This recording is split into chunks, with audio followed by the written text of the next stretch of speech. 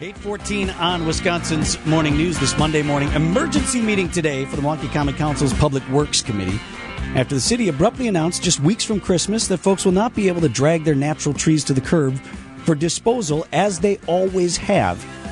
That revelation caught many off guard, including the chair of the Public Works Committee, Alderman Bob Bauman, who is live with us in the studio this morning. Alderman, thanks so much for coming down. Good to see you. Yeah, well, we are going to have a special meeting. We want to get a timeline, what the department knew and when they knew it regarding this DNR interpretation, which apparently was conveyed to them back in February, not recently.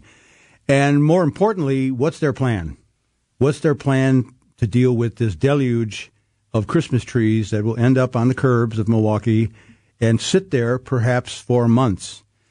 It seems to me they're going to have to come up with some collection system, some special collection operation which goes around the city and picks them up and then mulches them as they're required to do and have been required to do all along but weren't doing. And that's going to be expensive. And the concern about the timeline is, had this been brought up earlier, we could have included in the budget and the additional cost of a special pickup routine to deal with Christmas trees. Now we'll be into the 2024 budget. No money has been appropriated for a special collection effort. And so we really want to hear from the department, what's their plan to avoid this onslaught of litter? So let me walk you through each step of that. One thing I learned in my professional career, and it doesn't matter what business you're in, is your boss never wants to be surprised, even with good news. Your boss should never be surprised over something that you're doing. And so let's first start about the sudden nature of this announcement, at least publicly. You're saying that you, fellow aldermen and women, Public Works Committee, didn't know that the city knew as early as January that the DNR was coming down on the city saying, hey, you can't do it the way you've always done it. So part of what I imagine the front end of your meeting today, as you allude, is going to be some, hey, how come we didn't know about this? That's 100% correct. And interestingly enough, the memo we received from DPW, the email, was actually addressed to the mayor as well.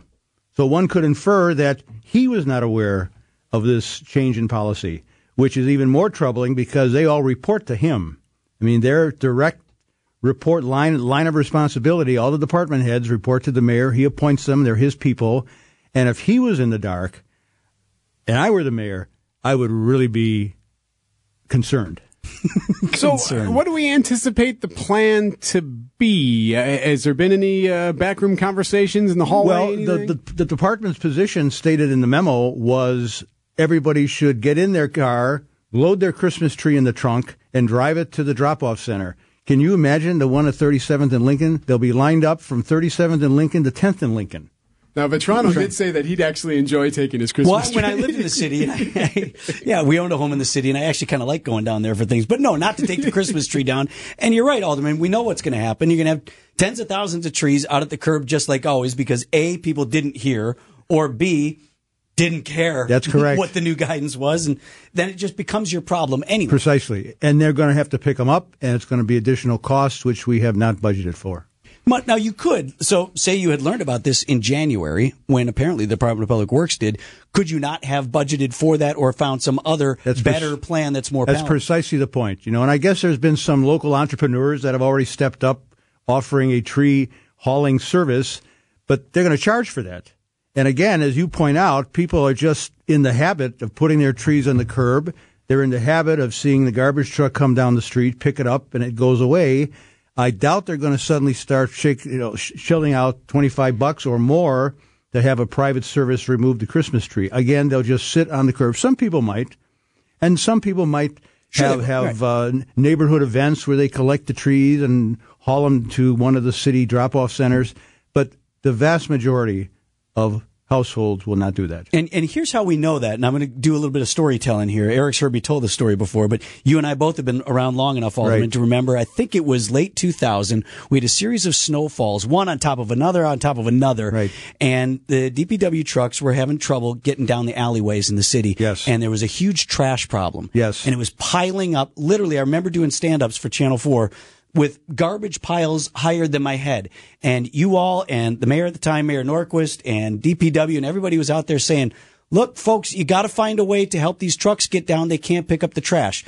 Nobody bothered, and what you ended up doing was, I think on holiday quadruple overtime or whatever it was, yes, sending the slip loaders down there, plowing it out, and just taking care of it. You are 100% correct. Remember that story? That was a great time. That is the scenario that could very easily unfold. They'll block plows, they'll block parking spaces, they'll block sidewalks, they'll just sit there, and there'll be pressure on us, the council, from our constituents.